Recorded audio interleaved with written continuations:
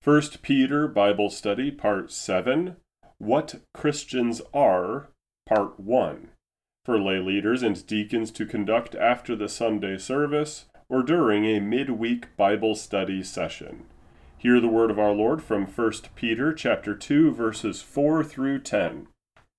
As you come to him, a living stone rejected by men, but in the sight of God chosen and precious, you yourselves, like living stones, are being built up as a spiritual house, to be a holy priesthood, to offer spiritual sacrifices acceptable to God through Jesus Christ.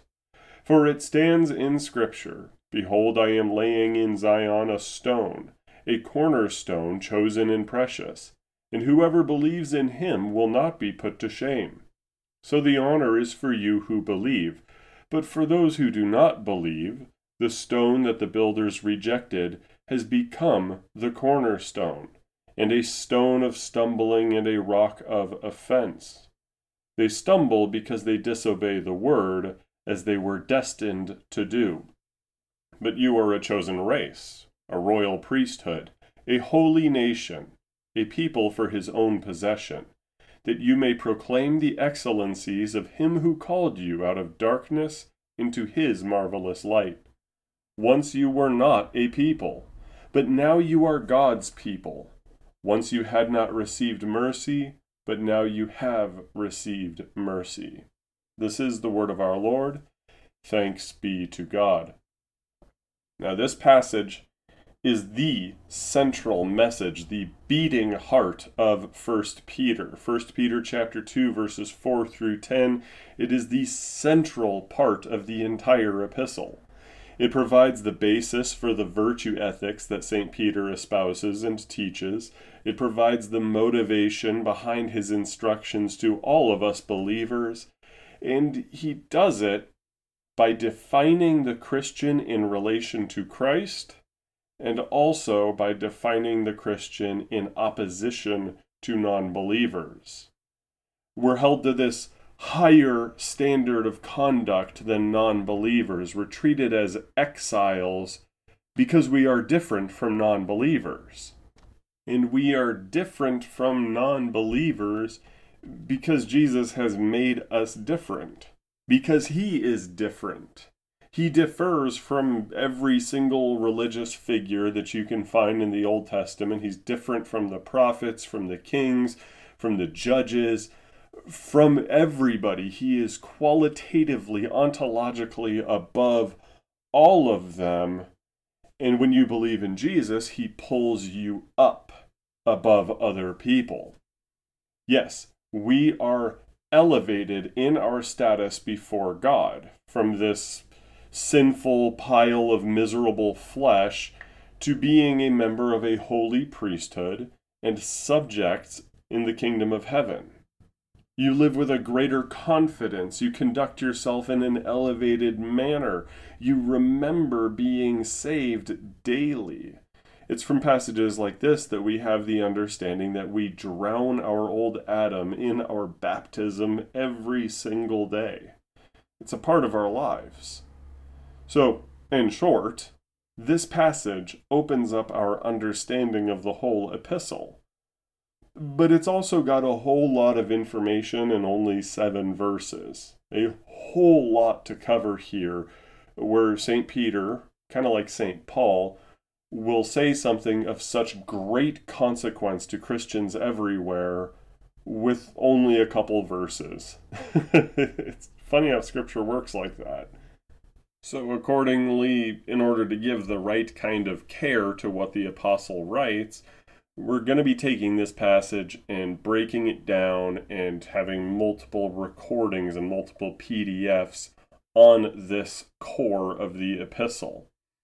So let's talk about today's commentary. Chapter 2, verses 4 and 5. As you come to him, a living stone rejected by men, but in the sight of God chosen and precious, you yourselves, like living stones, are being built up as a spiritual house, to be a holy priesthood, to offer spiritual sacrifices acceptable to God through Jesus Christ. Now, when it starts with, as you come to him, a living stone, who is the living stone that we are coming to? Well, that person is Christ. He is the foundation upon which the entirety of our faith rests. Obviously, this should go without saying. There is no church, there is no Christianity without Christ himself. And he was rejected by mankind, but elevated by our Heavenly Father to being the basis, the substance, the foundation of our belief and trust. God elevates him and says, "This is my only begotten Son." As John 3 verses 13 through 15 will point out, we look to Christ the same way the ancient Israelites were told to look at the bronze serpent. Look to this and live.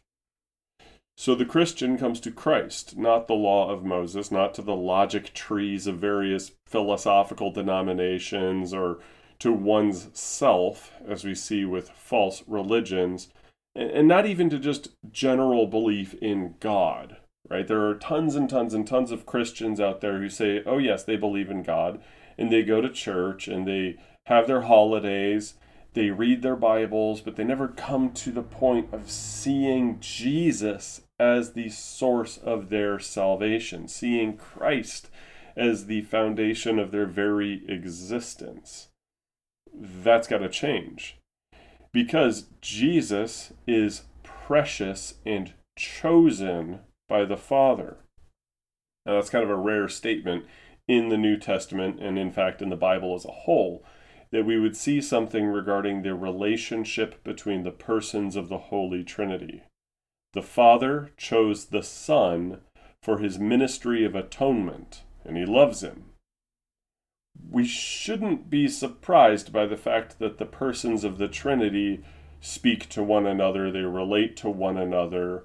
It strikes us as a bit odd because there's one God, but there are three persons to the one God, and each person is co-equal with the other two persons, but there's only one God. There's a lot of mystery there, and people have attempted to answer it, and every time they answer it, they give wrong answers. We'll get to that in a moment. But consider certain passages like the baptism in the Jordan, showing God the Father speaking from the heavens, saying, "This is my beloved Son, with whom I am well pleased." And, of course, in Mark's Gospel, the first part of that is spoken, "You are my beloved Son, with whom I am well pleased." And the Holy Spirit rests on Jesus' shoulder. So we have a relationship between the persons of the Trinity, and St. Peter is stating that Christ is precious to the Father and chosen by him, whereas sinful humanity, in our sin, we rejected him. Yet, while Christ is most certainly chosen, we should be careful to understand that the choosing of Christ by the Father is not explained by adoptionism or subordinationism.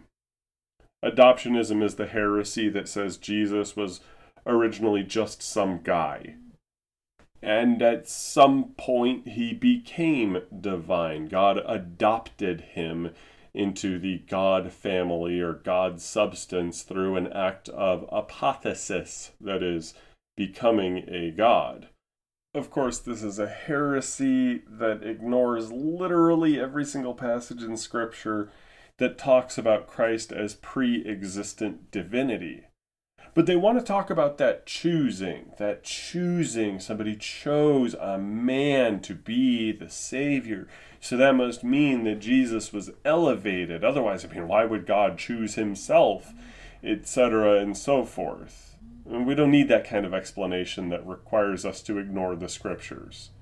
Adoptionists, of course, you can find among Mormons and some liberal theologians who almost purposefully miss the wonder of God the Son being humbled, infinitely so, to being born in a manger and dying on a cross for undeserving sinners.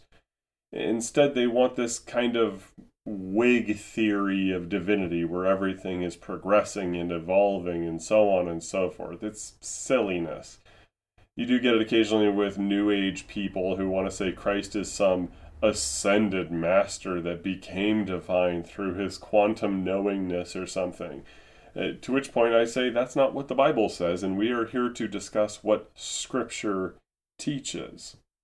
And you also get subordinationism, which advances this notion that, well, Jesus is divine, but in order for the Father to choose him and for him to submit to the Father, Jesus has to be less God than God the Father. He has to be a lesser part of the Godhead in some sense. Well, okay, that denies what St. Paul says, that Christ is equal to God in Philippians.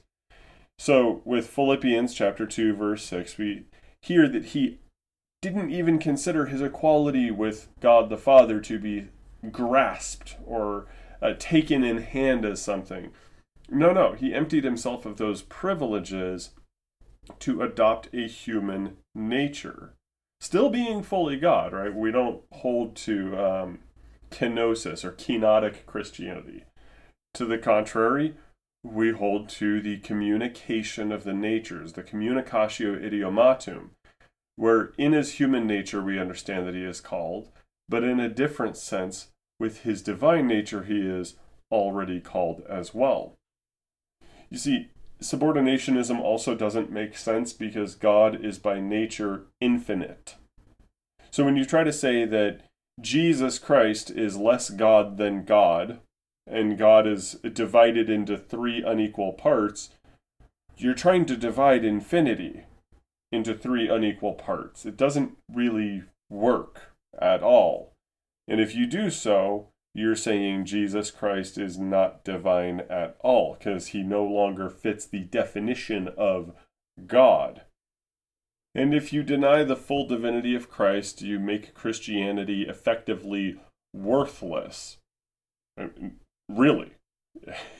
The gulf between mankind and God on account of sin is infinite. That is why people who are damned spend infinity time in hell.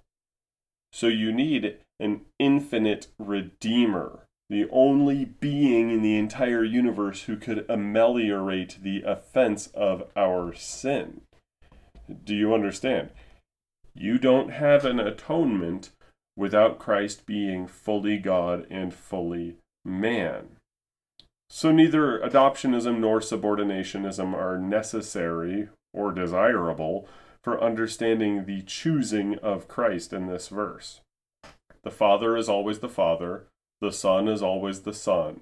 By virtue of these titles which our Lord has given us, we see a view of eternal generation of the Son that explains that Christ is chosen to redeem humanity without declaring him as merely human or denigrating his equality with the Father. There is a hierarchy to the Godhead according to the voluntary submission of the Son who eternally loves his Father. Does that fully explain everything? Not necessarily. But while chosen implies a position in which the chosen individual obeys, it does not follow that the chosen one is ontologically lesser or lesser in status. Again, Christ is fully God, yet voluntarily submits himself to the Father, who chooses him for this task of saving us. Now, St. Peter also says we are like living stones. So, check this. If Christ is the living stone that men rejected, and again, next week we will cover more of this, how he becomes the chief cornerstone, we are told here that we are going to be, or are being made like Christ, being adopted into a priesthood. But a stone is a building stone. St. Peter here is suggesting that the house of God, the true temple of Christianity, is built using people, not literal architectural supplies. So since the veil in the Jerusalem temple was torn asunder on Good Friday, That's Matthew 27, verse 51. Jesus Christ's atoning death resulted in God's special earthly presence being among all of his people, not just relegated to the holiest of holies. Following this line of thinking, God builds up his church, taking the rough stones, the dirty, nasty rocks out there that are sinners, and he refines them into being the building blocks, the bricks that make up a living edifice. A non-believer is, well, good for nothing according to God. If you don't have faith, you cannot please God at all. That's Hebrews 11:6 and Romans 14, verse 23. But when you are a believer, now you're useful. Now God is going to make you more and more suitable for something that is greater than yourself. Now it is a spiritual house, but it is not you and I being blocks. We're not inanimate objects here. So St. Peter explains further that we are a priesthood, a universal priesthood of all believers. So without breaking the distinctions that God has given us, St. Peter is not contradicting St. Paul when it comes to women's ordination and stuff like that. Spoiler alert from 1 Timothy chapter 2, women cannot inhabit the pastoral office, but all believers have a kind of universal elevated status, and that comes with privileges, as well as a universal duty to render spiritual sacrifices through Christ, which we will get to. So a Christian can absolve, pray, assist, and call upon others to help their neighbor. We live a priestly life. The normative practice, of course, for a congregation is to reserve administration of the sacraments and preaching of the word to professional clergy. This is for good order in the church. But it doesn't restrict word and sacrament in all cases to the clergy alone. For instance, the Christian head of household must also take up the ministry of the word in teaching it to his household and to his children. Christians can administer emergency baptisms, things like that. Christians handle the word of God together. We study it, we proclaim it, we evangelize, we do everything as a priesthood together in a manner that is altogether foreign to Old Testament believers. Remember, in the Old Covenant, there is a hard, hereditary separation between laity and the priesthood. And then having the Holy Spirit and conveying God's message to people, that was relegated to the prophets who had that special call from God. You were not allowed to just run a Bible study with your friends because you love the Word. Now you are, thanks to the universal priesthood of all believers. Now, there are attempts to undo this truth. There are people who want this hard hierarchical separation between the priesthood and the laity at all times and all places. We call that sacerdotalism, which, from it we get the papacy. But it's better to say it's the perspective of, hey, the laity should be the slaves of the priesthood. They want to, frankly, castrate you as a Christian. They want to cut off this elevated status at the knees. They are denying what St. Peter is saying. St. Peter says that Christ is a living stone. He says that you and I are like living stones. This is a man whose name that Christ gave him means stone carved out of the rock. And he says, that's you.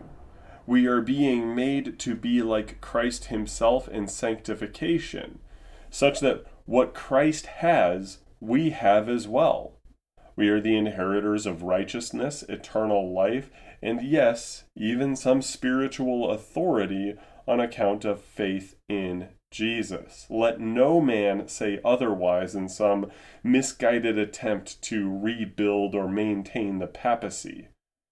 In calling us living stones, believers are afforded similar, if not equal, dignity to the apostle himself. Now, somebody will say, oh, now who's the adoptionist? You're saying that mankind can become apothetized or become God. No, I'm not going that far. You will never be equal to Christ, but you are certainly, as a believer, elevated above non believers. This should give all Christians a station to rejoice in. And honestly, we want to elevate other people as well. We want to spread the good word for that. Now, what is meant by spiritual sacrifices for this spiritual priesthood of all believers to conduct? Well, in a word, being a living sacrifice, as St. Paul says in Romans 12, verse 1. Everything we do, all that we think, ought to be oriented to our Savior's glory and our neighbor's well-being. Remember, priests didn't just go off and do their own thing. If you want a spiritual figure that lives entirely selfishly, go find a monk in his cell where like all he does is have a spiritual office for himself. Woo! But no, you are a priest in Christ's priesthood. Priests serve the faithful. So we seek the well-being of our neighbors, especially our Christian neighbors, and we want to honor God. So we also have the sacrifice of thanksgiving. Psalms 116, verse 17, all about giving thanks to God, worship and praise, studying His Word, going to Him in prayer and thanking Him, glorifying Him for all that He does. That's a priestly role. When St. Peter says that these are sacrifices done through Christ, though, keep in mind it is on account of Him having freed our will, sustained our faith, and in holy baptism, which St. Peter will mention in the next chapter, bringing us to the new birth that makes us everything we should have been, restoring the image of God within us.